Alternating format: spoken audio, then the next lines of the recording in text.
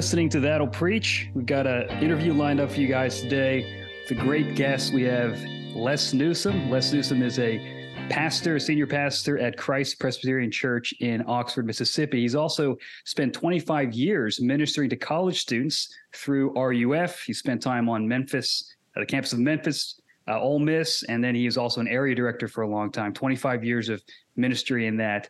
So he's a cool guy because you got to be that to minister to these youngins. So we appreciate him coming on, talk a little bit about preaching. And Les, I remember meeting you many years ago. You came and spoke at our men's conference in 2012, and you gave a great message. I think it was on Revelation. Yeah, and bold choice, but it was a great sermon. And then I found your podcast and some of the stuff you were doing with RUF, and found myself really enjoying listening to your teaching. So, Les, thank you for coming on the podcast. Appreciate you being here with us. I appreciate it, Brian. It's great to be with you. I've always enjoyed all of my friends that I've made down in Tallahassee. So I appreciate being able to talk. You gotta come visit Tallahassee again. Come around. I know. Tell your lead pastor that he's got to get me. That's my old seminary roommate, by the way. You know. That's right. Yep. Tell him the door's open. I'll let him know. I'll be like, look, you got to reconnect with that old roommate and make sure he comes around. But I'm really excited to talk to you about preaching because this is a topic that, is something that I feel like it's cliche to call it an art form or maybe pretentious, a little bit, but there is, I think, something to that. And I think preaching is one of those things where like people just know when it's good, when they're affected by it, and when they're not, and it's one of those things that I think people work at and they try to develop. And it's really great hearing seasoned preachers like yourself give their thoughts on it. But I want to hear just a little bit your preaching biography. When did you start getting interested in preaching?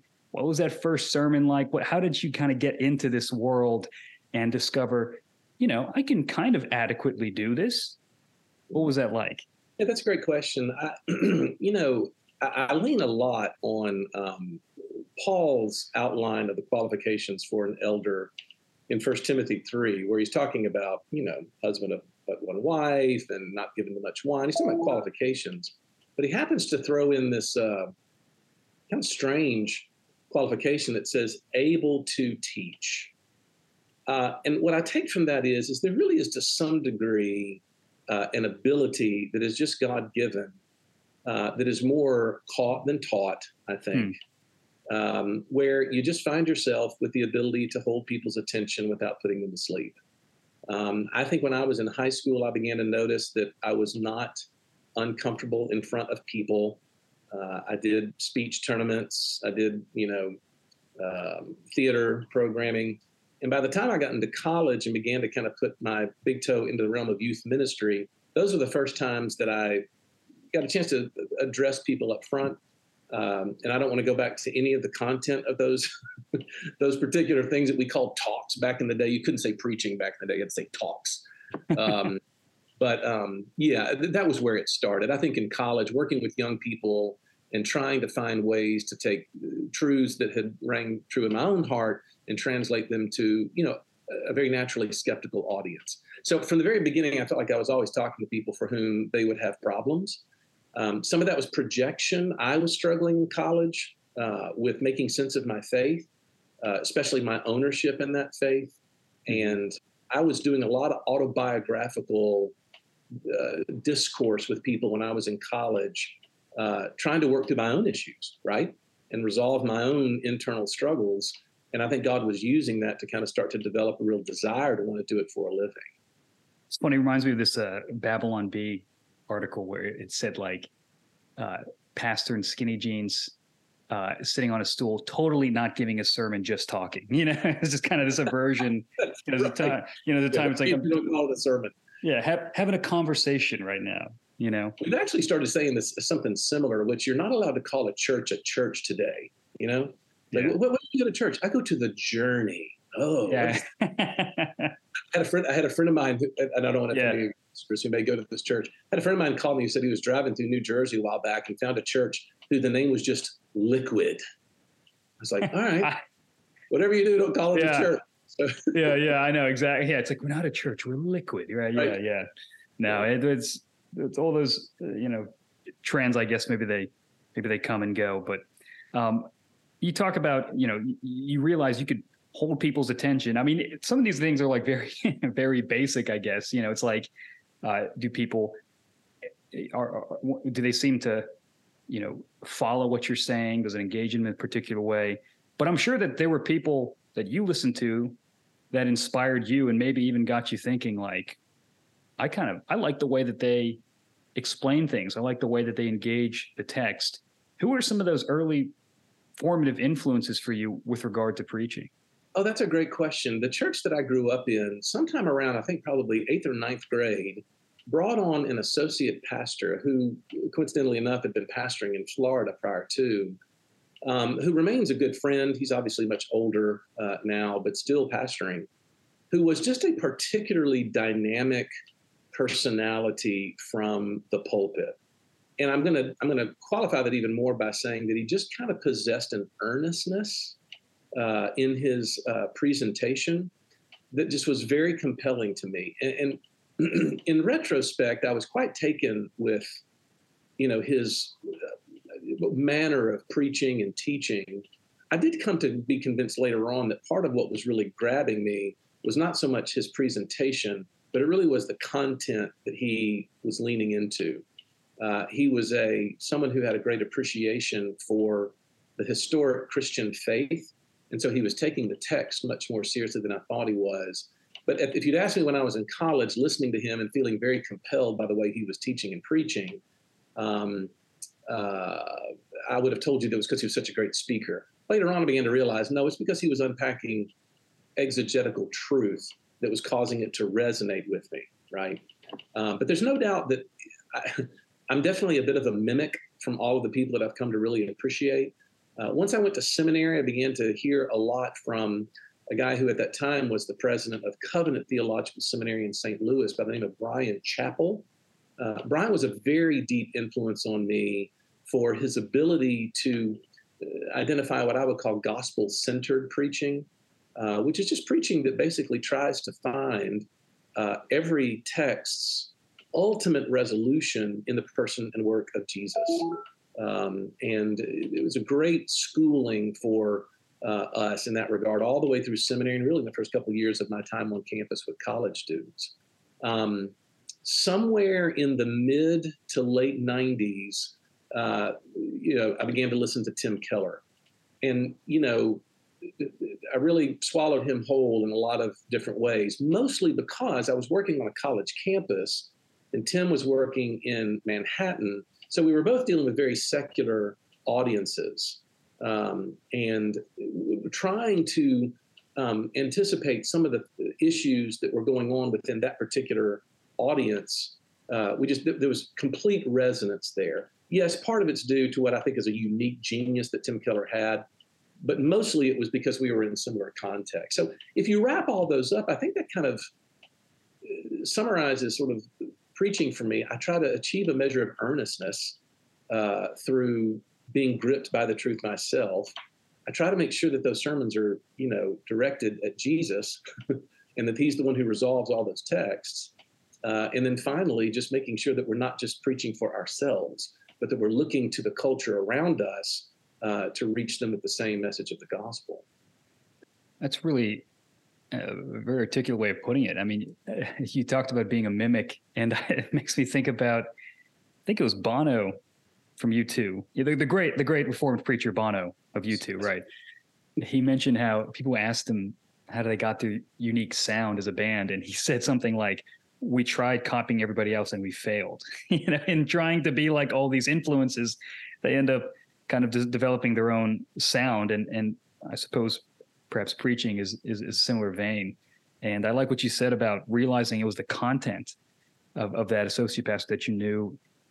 Maybe in retrospect, you're like, oh, it really wasn't how flashy he was or how, eloquent necessarily in terms of his affect, but there was an earnestness and the content. I think about like a guy like Martin Lloyd Jones.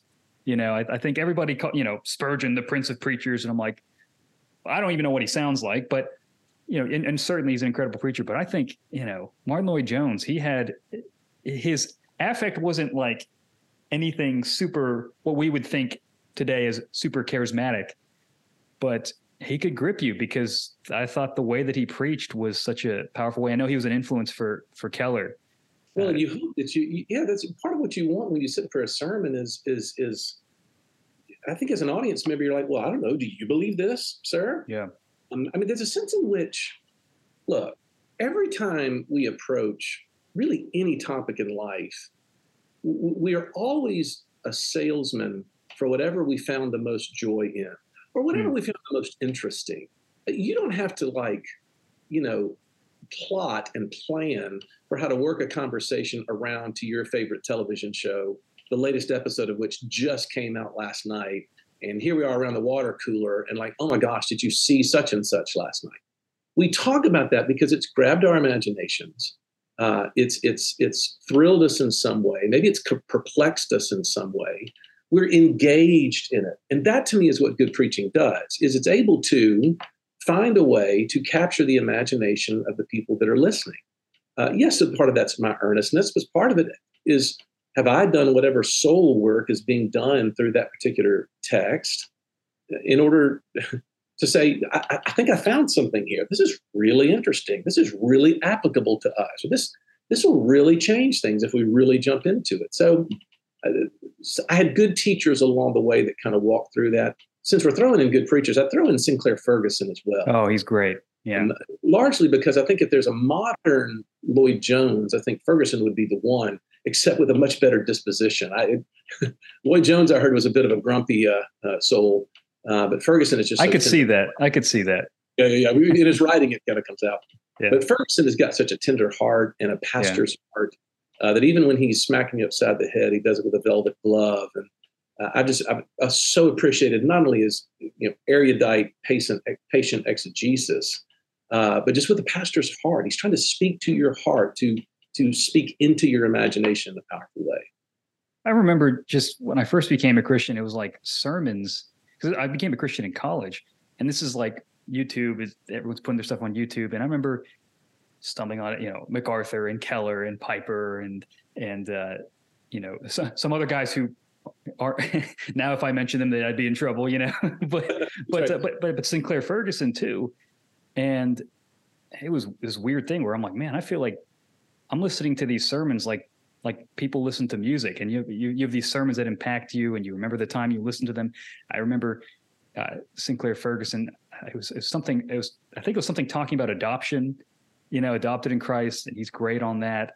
And you just have these pivotal moments where you're moved, and I think you recognize, okay, something happened there. This wasn't just facts downloaded in my brain.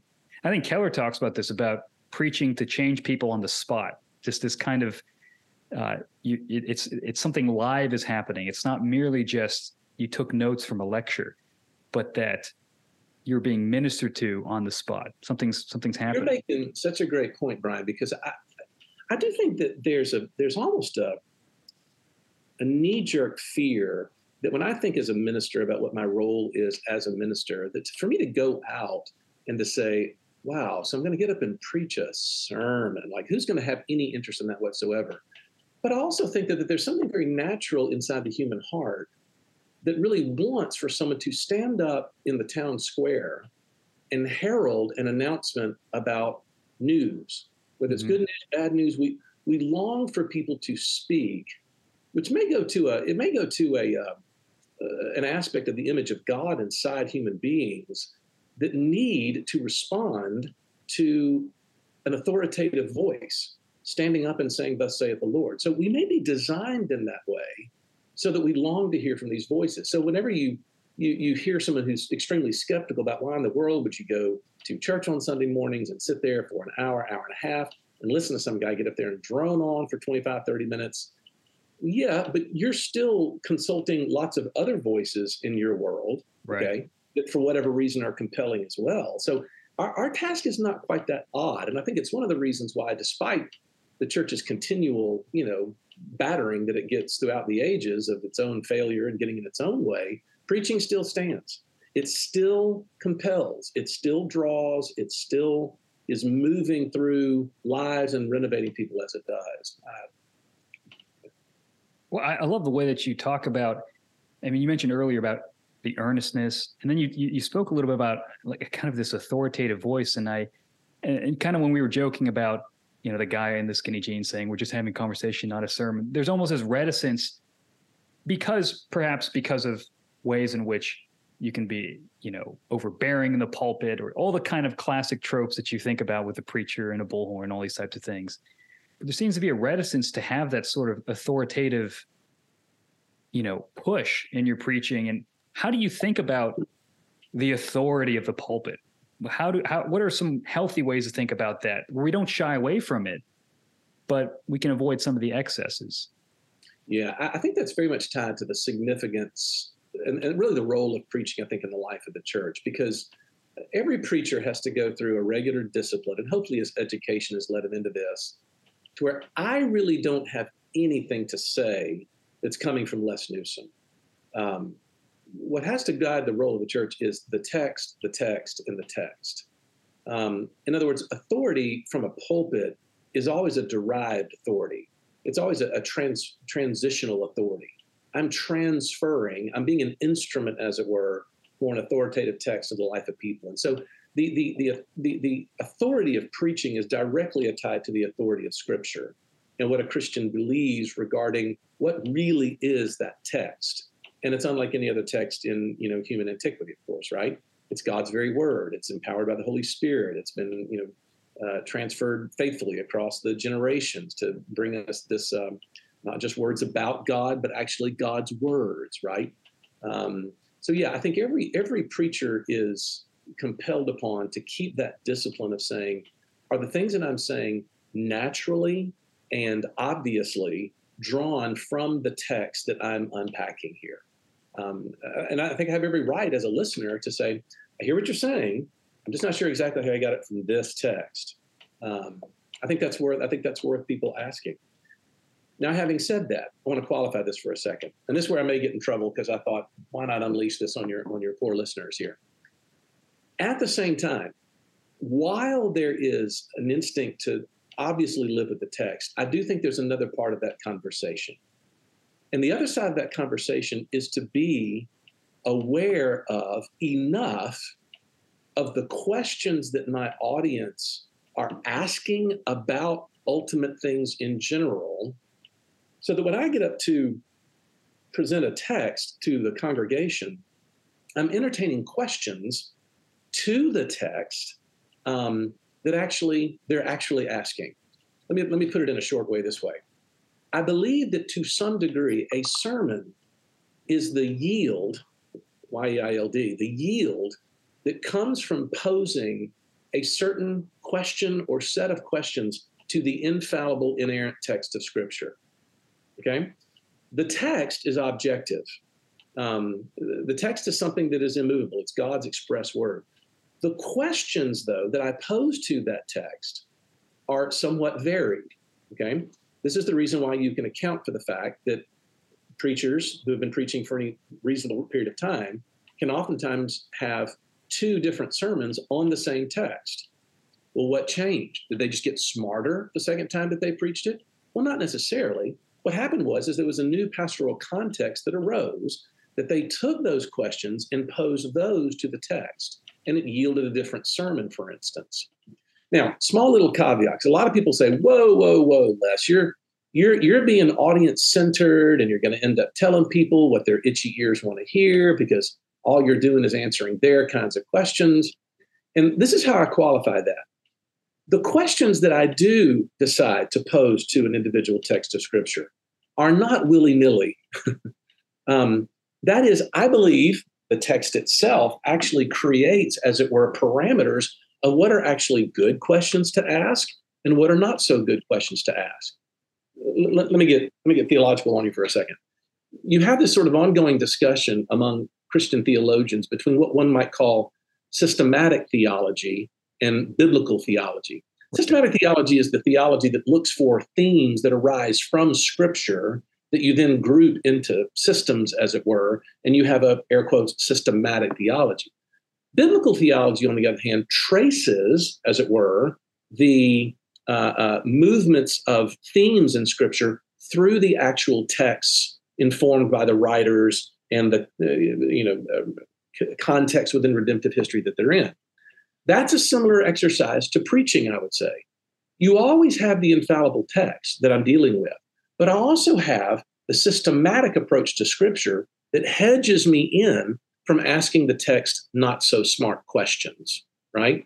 The joke I always used to tell with college students was, if I go to any text in Scripture on, say, sexual fidelity, and I look at it and say, well, I want this text to, people are really asking this question, how far is too far for me to go sexually with someone that I'm not married to, right? Right. I think that's a dumb question because it's not within the range, as it were, of what the Bible teaches me are good questions to pose to that text. Does that make sense? Yeah. So, but I still want to say this. I do think one of the reasons why preaching doesn't connect with a lot of people is because there's a lot of preachers out there that are standing up answering questions that nobody in the congregation is actually asking. You follow me on that one? Maybe one or two. Maybe one or two are actually asking it in the back, That's why I think that there's a real burden on ministers to make sure that part of their sermon preparation is listening well to their congregation and knowing the way in which they are grappling with the truths of Scripture themselves. Because again, if I get up there and start pontificating about things that are only autobiographical, right, things that I'm going through, then I'm going to impoverish my people or alienate half of them or more. It's funny because I think in one of our preaching classes, and Chappell might have even talked about this in his books on preaching, where you imagine the person in the congregation with this sign in the back that says, so what, and it kind of is pressing you to really think about who you're talking to. And I'm like, that's not a metaphor. That's not a hypothetical thing. Like, you can see it on people's faces. Like, so what are you telling me? I don't even know I don't know what question you're answering. And it's funny because sometimes a lot of times people find their favorite preachers because they Googled or they YouTubed a question. How do I understand dating? How do I understand what it means to be a man? How do I understand what a church is for? And then after searching for that topical thing, they find a bunch of expository, sermons, but it kind of shows that that's where everybody's coming to it. And maybe you could talk about this a little bit, because as it relates to how preaching shapes a congregation, we have all these podcasts, YouTube channels, you have podcast preachers, all these types of things, these huge platforms. And it sort of abstracts the act of preaching from its context. So you're hearing sermons from a guy in Texas, to a particular situation, but you're listening to it and you're in, New York City, you're in Kansas, something like that. And the actual local kind of, it's almost like you're removing something from its natural habitat and then you're abstracting it and bringing it out. How does your congregation, knowing your people as a pastor, shape the way that you select texts, that you think through series, you think through how you want to approach a particular topic? Yeah, I'll say this. I'm not as critical of, the podcasting revolution, and now every pastor has a voice online. Well, I'm not either, because we're on one right now. So that's exactly right. I'm totally for it. Right. Yeah. Mostly because, look, would to God that more of my people would listen to more sermons. What do you think? Absolutely. So in general, I'm okay with that. I do think that there's a continuum. Again, think about an individual who lives in Oxford, Mississippi. It's a university community. Half the citizens are students in our town. But there's almost a continuum, as it were, between that individual as a pure individual, right? Who says to themselves, where is God in my pain, for instance, right? That's a very individual question, a very heartfelt cry from a soul that wants to know what God's word has to say about that. But that individual is also complex, is he not? She also has the ability to, let's say, take in news because of the 24-hour news cycle, or because of just the proliferation of the internet. They have the ability to take in ideas from so many sources they're also asking different questions like, well, how does my faith fit in with this trans community that I've gotten involved with on TikTok or something, or found some of their ideas compelling?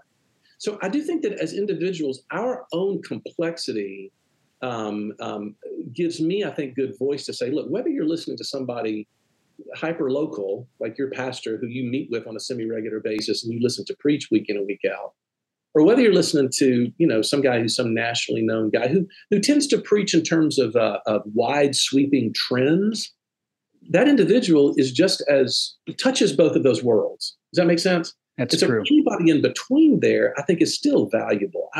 Like I said, I'm less critical of people imbibing preaching.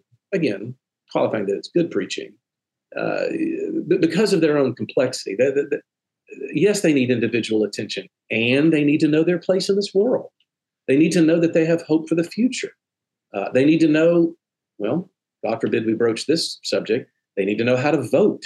They need to know how to look forward to the future. Is there any hope for Christianity in the next 100 years and for my children and my grandchildren? That has everything to do with whether or not you're going to have any more children, or how am I raising my children? Are they prepared for a world that's growing in its more secular nature or not? So yeah, I invite all of those people on that spectrum for that individual to partake of preaching, because it speaks to their, the broadness of their own experience. That's a great point. And I think I probably would go back and amend, because now that I'm thinking about it, you're right, that our individual lives are in both of those worlds. It's not as though we're all these localized people and these external podcast things are invading that, but we actually are so hyper connected in a lot of ways. And, I think we can be overly, maybe an overcorrective with like social media. We can miss the fact that a lot of people got into preaching or learned about Reformed theology, or really the gospel took flight for them in their heart because they heard a preacher from, New York City, or they heard a preacher from Dallas, or what, different types of influences. And so there's an interesting cross-pollination between denominations even. And I think in terms of preaching style, like when I think about Brian Chappell, like proposition and then the 3 points and the Christ-centered preaching model, which I still use that. I mean, I think it's a great model. It still seems like a very Presbyterian model. I mean, you look at some like the Baptist thing and it's like, I love like, John MacArthur's like the king of the expository preaching, but he didn't follow Chappell's thing at all. I mean, it's like, there's like 9 points and John Piper's got 14 subpoints. So it's interesting seeing all these styles. And yet I think there is a cross-pollination where people are growing in their preaching because they're getting used to different styles, different traditions, and there could be some mutual enrichment going on there. What a wild time to be alive, Yeah, I couldn't agree more. And Keller has a book on preaching where he mentions this, that I think is it Malcolm Gladwell who said you got to do something like 200 times before you develop. It was like a 10. I have heard, I think Keller mentioned something like that, where you have to preach like hundreds of sermons before you find your own voice or something like that. You find your own voice. And there's no doubt that that's true. What people usually want to fight over is the degree to which you should lean on the preaching of others while you're in the midst of those 200. And again, I'll try to be controversial here for your listeners' sake, to give them something interesting to think about. I've always leaned on, there's an old Methodist bishop by the name of Will Willimon. Familiar with William Willimon? In Methodist circles, he's very much a big deal. He wrote a wonderful book called Resident Aliens with Stanley Hauerwas many, many years ago. A lot of people have read outside of Methodist circles. But Willimon's got these 2 great little volumes on being a pastor. And it's kind of his, pastoral training, homiletics training, whatever else. And he says in that book, he said, look, when you're early trying to figure out preaching, go out and find the people that light up your heart and just do what they do. And again, everybody's like, no, that's plagiarism. And let me ride a little hobby horse for just a second. Plagiarism is not copying other people's work.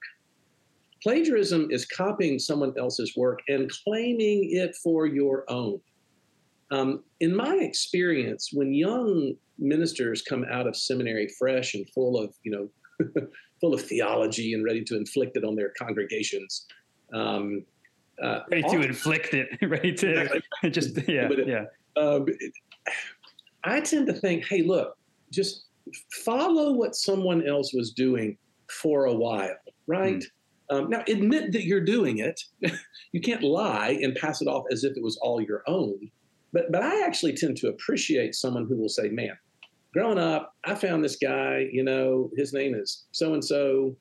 He preaches at such a place. He just had such a big impact on me. I really tried to do whatever I did to model after how he did it.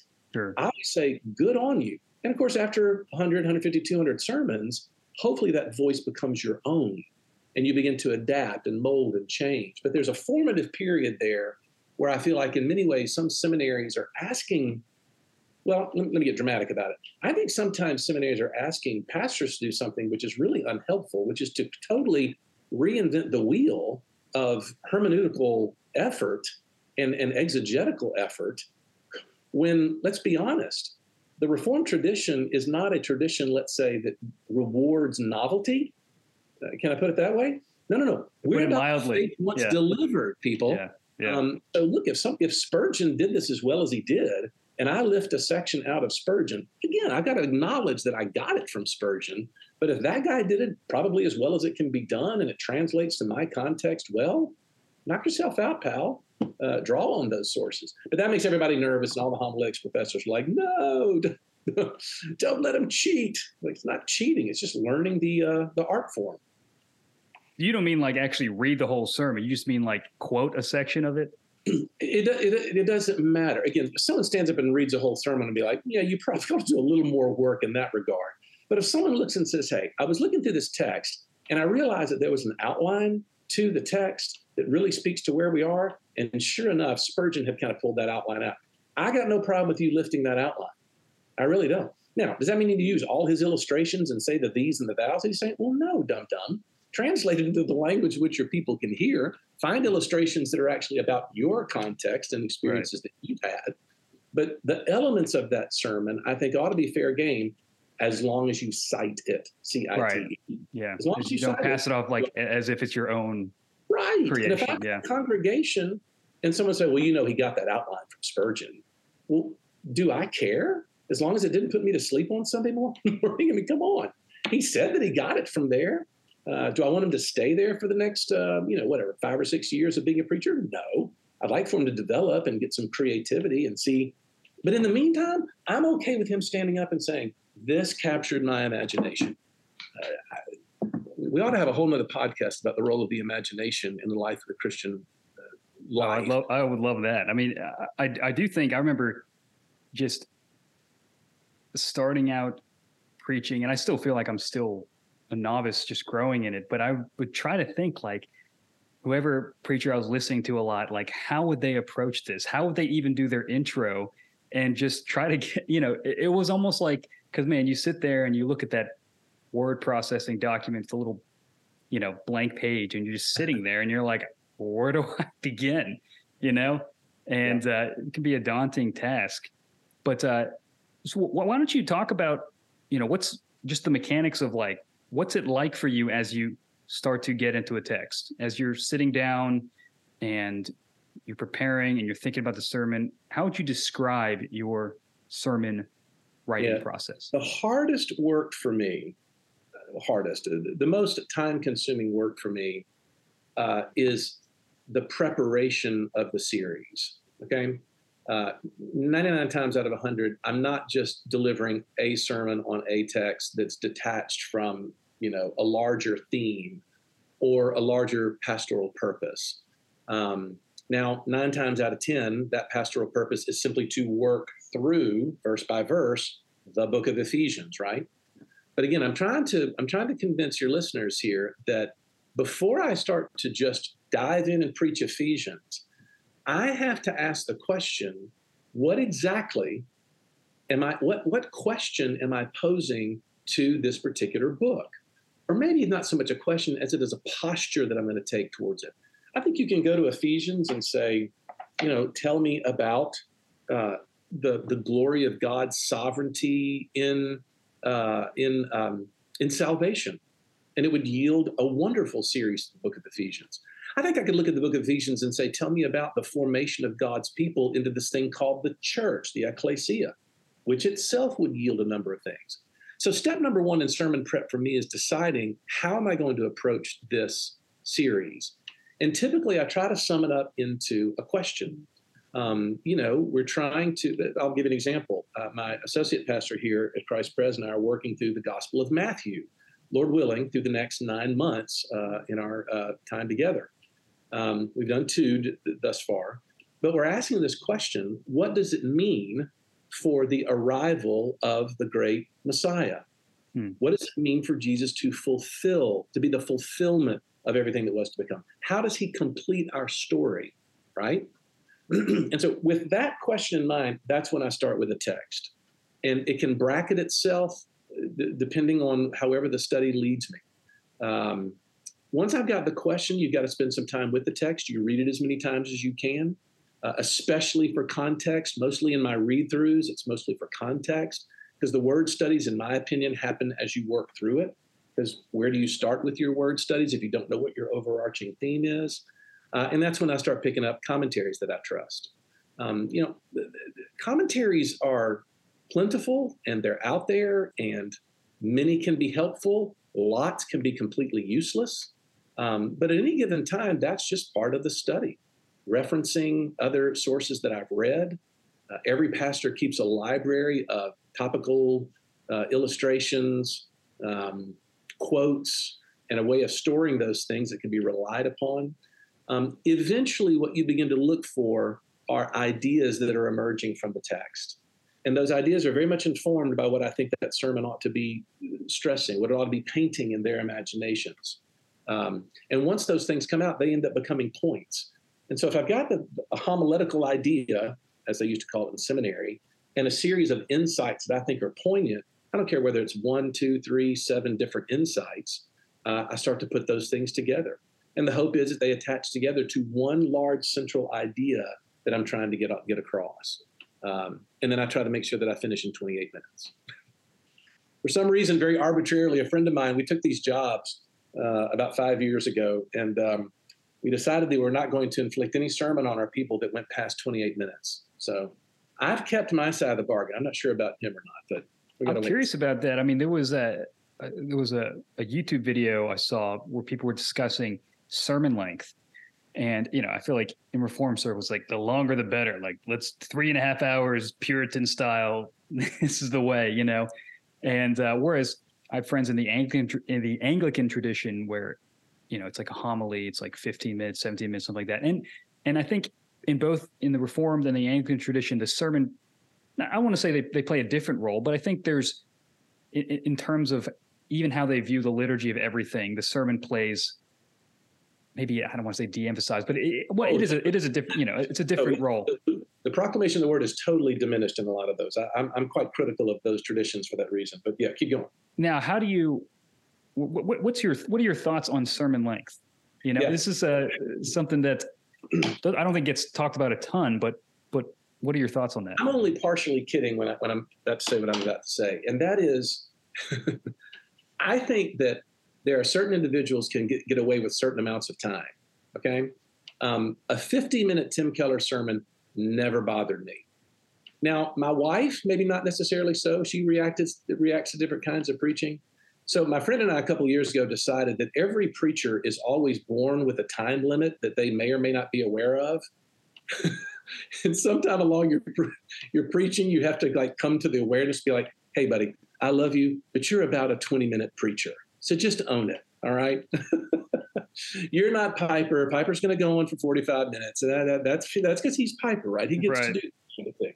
You, on the other hand, anyway, arbitrarily, you got to know your limits. Question of respect.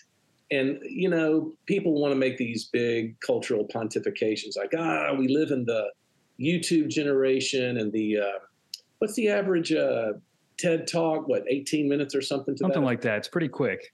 Yeah. I'm not saying that I'm following that, but I do think that I want to be aware of the fact that I want to give my people the ability to digest what I'm getting. And I tend to find out that somewhere around that 25 to 30 minute mark is where you start to get people shifting in their seats, they're struggling to sort of maintain that focus and that concentration. That to me is not a battle worth fighting. If I can bring that thing in for a landing and they walk away with a greater impact to it, great. All the more reason. Making these big, hard and fast rules for preachers for it is not my tendency. So yeah, sometimes it's like, no, I can listen to a sermon for an hour. I just can't listen to your sermon for an hour. You know what I mean? It How really do depends. How do I break this to you, brother? Yeah. Exactly. Now you say you spend time in the text. You start with those questions, and you're reading the text for context. You're looking at the commentaries, but then you're not bringing your commentary. You're not bringing like a book report on all these commentaries into the pulpit. There's some kind of thing that all preachers are doing, which I don't know what other word other than creativity I can use for it. Now, again, that people are like, well, what do you mean? You shouldn't be creative. You just give the text. But I think it's really the communicating part of it. How do I get this to land on people? Not in a manipulative way, but in an earnest way in which you're almost, you're trying to get past people's defenses. Like I think about Lewis, C.S. Lewis was a master at this. You read and you're like, first of all, you know exactly what I'm thinking and articulate in a way I've never thought of before. But it's a way of well thought out communication. It disarms you, and it kind of it puts you at ease, and then it kind of really challenges you to think about the world and yourself and God in a different way. What is it like in that moment when you're actually, I don't know if you go in with a manuscript or an outline, but describe that creativity, that thing that happens after you've done your research and you're trying to put it together. What is that like? Yeah, I don't know how much. I like your word creativity, mostly because it honors what I'm trying to say about the fact that there's a desire to break through. I'm trying to break through people's boredom. I'm trying to break through their expectations. Oh, I know what this is going to be about. You want to arrest someone with information. You know, I could toss the whole question out if I wanted to and just say, look, there are certain people, and I can't explain it, why they do hold my attention and other people don't. And it's even different from different people, right? I've known some people that are really compelling to me, but not so much for my wife. So I don't know, other than to say that, like, there's never a time when you're not writing a sermon. How about that? If you are a preacher by trade and you're making your living off the word, you're living in a walking sermon preparation. And you just kind of got to own that as a young minister, that's not really a separate part of my life. You know, I had this deal with my children that I would not use them as sermon illustrations. And I think they probably give me maybe a C+ on that one. But they just keep giving you so many good ones. I know. If you could give me such good material, I'd be fine. But yeah, every now and then, of course, I have. But you got to be careful about drawing off of home life and things like that. But, you know, every piece of media that you consume, how about that? Let me default the question this way. I think that there is a responsibility for a preacher to be a student of life and a student of real life. And if cultural withdrawal is sort of an instinct for you, whether that's by personality, maybe you were hurt, maybe you've got trauma in your background because of that, I don't know that your preaching is going to necessarily be enhanced. And a lot of people get nervous because they're like, oh, you're talking about, you know, watching all these TV shows that the kids watch, and now I got to be flipping through TikTok in order to know what the kids are saying. The people that are the most cynical about that are the ones that I have the least interest in hearing from, because that is where my congregation lives. My college students, well, now my adults, are hours flipping through TikTok and Instagram. Facebook is dying, but you know, their social media is still a thing. Now, granted, people are taking shots at it, and it's a terrible problem, and our children are depressed, and all of that stuff is true. David Brooks and all the other writers that are exposing, Jonathan Haidt, those guys are exposing what social media is doing to it. Yes, I'm not saying that. But if I have sort of a totalizing wall around any exposure to those things, I just think that's gonna stunt my creativity, because I'm not gonna have my audience in mind. I might say things that are incredibly true, and perfectly true, and clearly true, and tied to the text. And yes, it will have eternal value for that and that alone. But will it be the most effective? I'm not sure. I'm not sure. And so therefore, that's how I think of creativity is, yeah, I kind of like to hear from my people and the stuff that they're into. And if they'll take me with them sometime, let's go. And I'm not talking about movies. I'm talking about a great meal at a nice restaurant, or, a TV show that they saw, a song that captured their imagination, an experience with their children that lit up their hearts. I want to know what it is that's captured your imagination, because I really do believe that only the gospel can bring that passion in you to a full and true resolution, if that makes any sense. It's well said. I mean, going on a broader context, you talk about culture and the radical shifts in culture and all the types of things that are happening, a lot of the insanity that's happening. And then the pulpit becomes a place where, people are expecting an address, that's going to affect the actual culture that they swim and they live in. How do you think people should think about preaching today in our modern context, when you have all these different questions about identity and sexuality and all these types of things, and it feels like things are much more hostile toward Christianity than ever before? How do you process that in terms of, in what ways does it affect your preaching? In what ways do you think through that? What are your thoughts on preaching in sort of a more hostile environment? Yeah, I would argue that it's never more it's never more relevant. If you were wrestling as a minister with whether or not your voice is important, I think that even just the last 7 or 8 years of public life in America would let you know that people that are willing to stand up and to proclaim God's mind on the human condition, people are listening. Now, granted, it's incredibly polarized. And so I would say that preaching is a whole lot more fraught. And I don't mean fraught from persecution. Keller spent a lot of time talking about, yes, we are entering into a time when clearly 30 years ago, people were like, general spirituality is fine for you if that's what you're into. But today it's like an outright hostility. No. Christianity is hate speech. That's where we're headed. And that's where we probably are in many contexts and corners of our culture right now. So it's fraught, as it were, preaching more so. But I do think that preachers spending time asking exactly what it is that they're saying, and how I'm handling the text of Scripture has never been more relevant. Because again, let's take an individual who's exposed to any measure of national or international media. Let's say they're watching CNN or Fox News. They imbibe it all the time. They're online on a semi-regular basis. They're dealing with their children coming home from school and spouting off concepts that maybe some professor said to them. Super, super conservative or super, super liberal, who knows? Everyone is enmeshed in that sort of national conversation, and they're looking for a herald who will stand up in the public square and say, "Thus saith the Lord." I think that they want to know what God's mind is on these things, because they're looking around them. I mean, if you're somebody probably 10 years older than I am, the world is almost unrecognizable. I mean, really, you turn on a television with people that are, again, in their mid-60s. I'm in my mid-50s now. It is very hard for them to understand the kinds of conversations that are happening on a national level, especially around sexuality, especially around gender, sort of movements that are coming from both conservative and liberal directions. They want to know. And so I would argue that, I don't know exactly how to answer your question about how to speak well within that culture, other than the fact that, you at least have an audience that you may not want to have, that may not thought that you would have had before.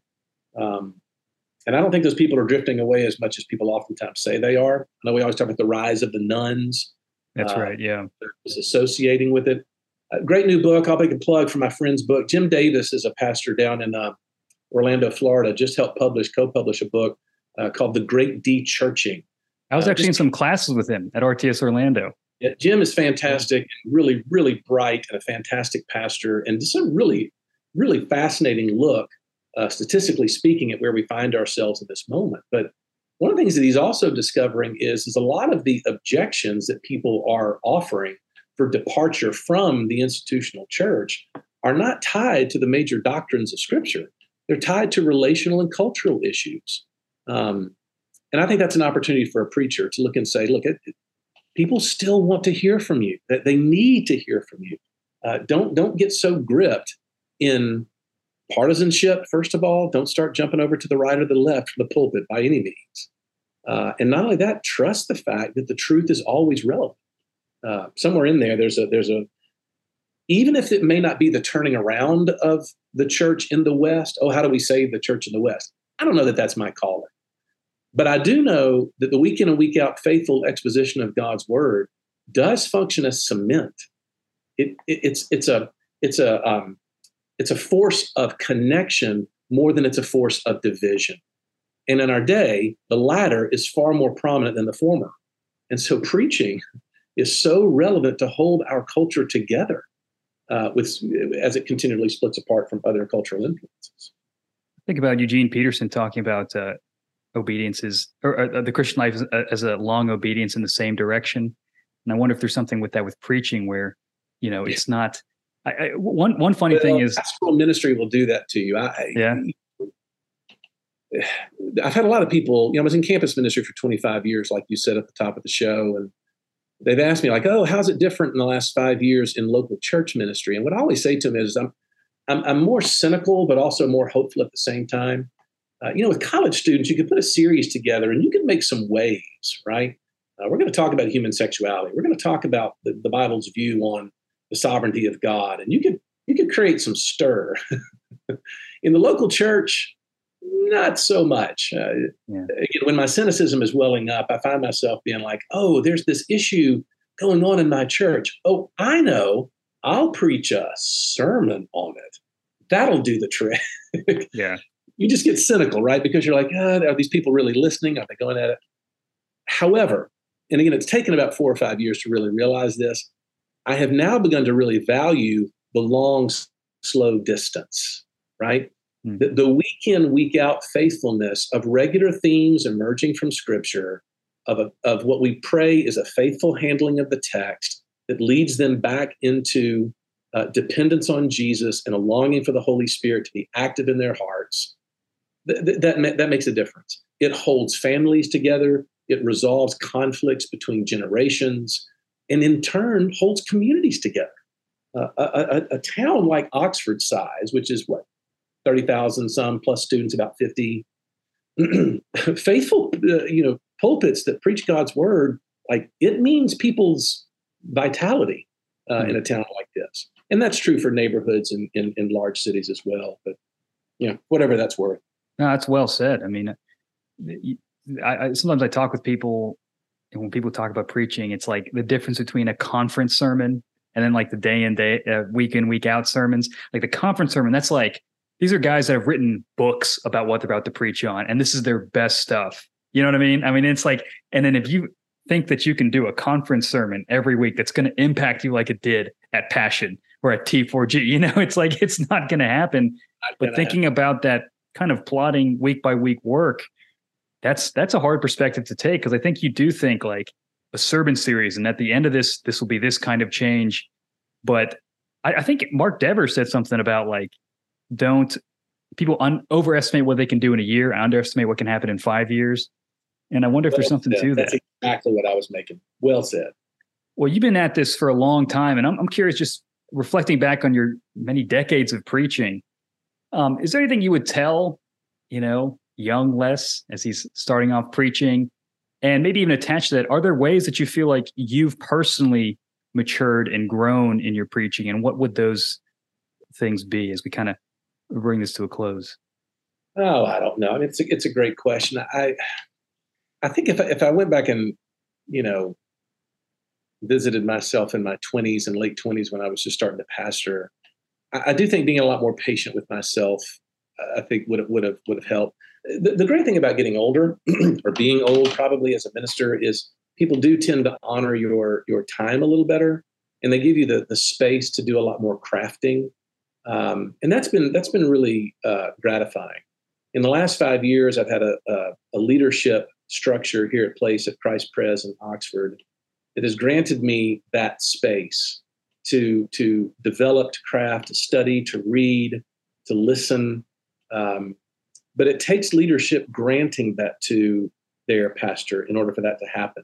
And I know a lot of guys who either because they just kind of took it on themselves without thinking, or they were just saddled with it by a congregation that's kind of gotten lethargic. That's the last thing that ends up getting paid attention to. But again, my argument back has always been like, man, that's that cement that's going to continue to draw theme lines through the imagination of my congregation that I want to have a voice in. I've got to be in that moment. I've got to be able to speak into that existential moment. Or else what a loss, right? To set people sort of adrift into different areas that are not really helpful for them. So yeah, I don't know. Some of it is I don't exactly know what it is that I'm doing. Someone comes up and like, oh, that was so helpful. And I was like, really? I thought it was terrible. Or other times I'll be like, man, I just crushed that. And it's like crickets. So I'm also realizing, and I'd be remiss if I didn't say this. I have learned that the Spirit is the one who's doing the work in a sermon. And I am hoping to learn in my, however many more decades God gives me in ministry, that my posture of dependence and really a tangible longing for his presence, not just to be operative in my life in terms of a sanctifying force, but I'm talking about a nearness of Jesus where the Spirit brings Jesus close, and that he walks with me as a pastor through all of the pastoral care situations you find yourself in that are just excruciating. And that nearness is an end in itself, right? I want for my people to be with him. And all I'm doing is leading them to them. But I can't lead them to them if I've not been there myself. And so come Holy Spirit, right? Maranatha, Lord Jesus, come and be present with your preachers so that what our people are getting is simply the overflow from whatever it is the two of y'all are talking about. And I mean that as in a tangible way as I can. I'll finish with Sinclair Ferguson. There were a number of years ago, we did a conference for us when I was with Reformed University Fellowship, the campus ministry I was associated with, RUF. And he spoke at a conference of ours, and he was talking about prayer in the life of a minister. And he said, look, there are going to be those seasons where you have to climb up into the cathedral in your soul and pour your heart out before the Lord. And it struck me because in the back of my mind, I thought, wait a minute. Sinclair Ferguson has constructed in his imagination a place where he goes and meets with Jesus. And I thought to myself, I need that. Sometimes the nebulousness of the idea of God is so intangible to me that I really don't sense that, no, he's drawing near. His Spirit is in you. It is bearing witness to his love for you. And I've got to find a way to construct that. And I do think sometimes we're a little too afraid of the imagination. Don't get me wrong. I'm not pushing images for us to make these mental images of God in ways that are unhealthy. But I do think that the preacher's greatest gifting to his congregation is the overflow of what I found in that cathedral in my soul, where Jesus meets with me and consoles me, teaches me, convicts me, and brings me to himself. Because that's the whole point, right? Well said. You sound like a preacher. Let's close in prayer, shall we? If the ushers come forward and collect the plates, we'll finish out our time together. That's right. It's talking about the offering. That's the pinnacle of that's exactly right. How you draw people in. I did want to ask: Are there any pieces of preaching advice you thought were just terrible? Maybe or some cliches that you want to put to rest. I'm just curious if you have any of those rattling around in your head. I don't like it when people stand up whenever we have guys come who present themselves for candidacy in our presbytery. And they stand up and they say, now, look, brother, if there is anything else in the world that you can do, you better go and do it because you got to want so bad to be a preacher. I'm always on the back row looking at the guy next to me being like, I don't know about y'all, but I want to quit ministry about once a month. I hope that's not the standard out there.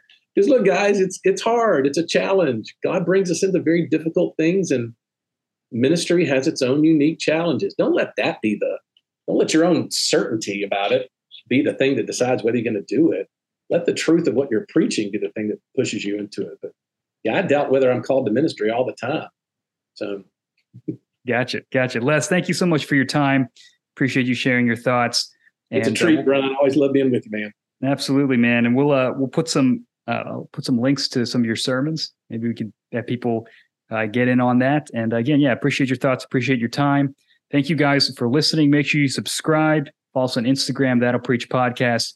Make sure you share this with your friends. Hopefully it's a good resource for you guys and a blessing to you. Thank you guys for listening. We'll be back next week.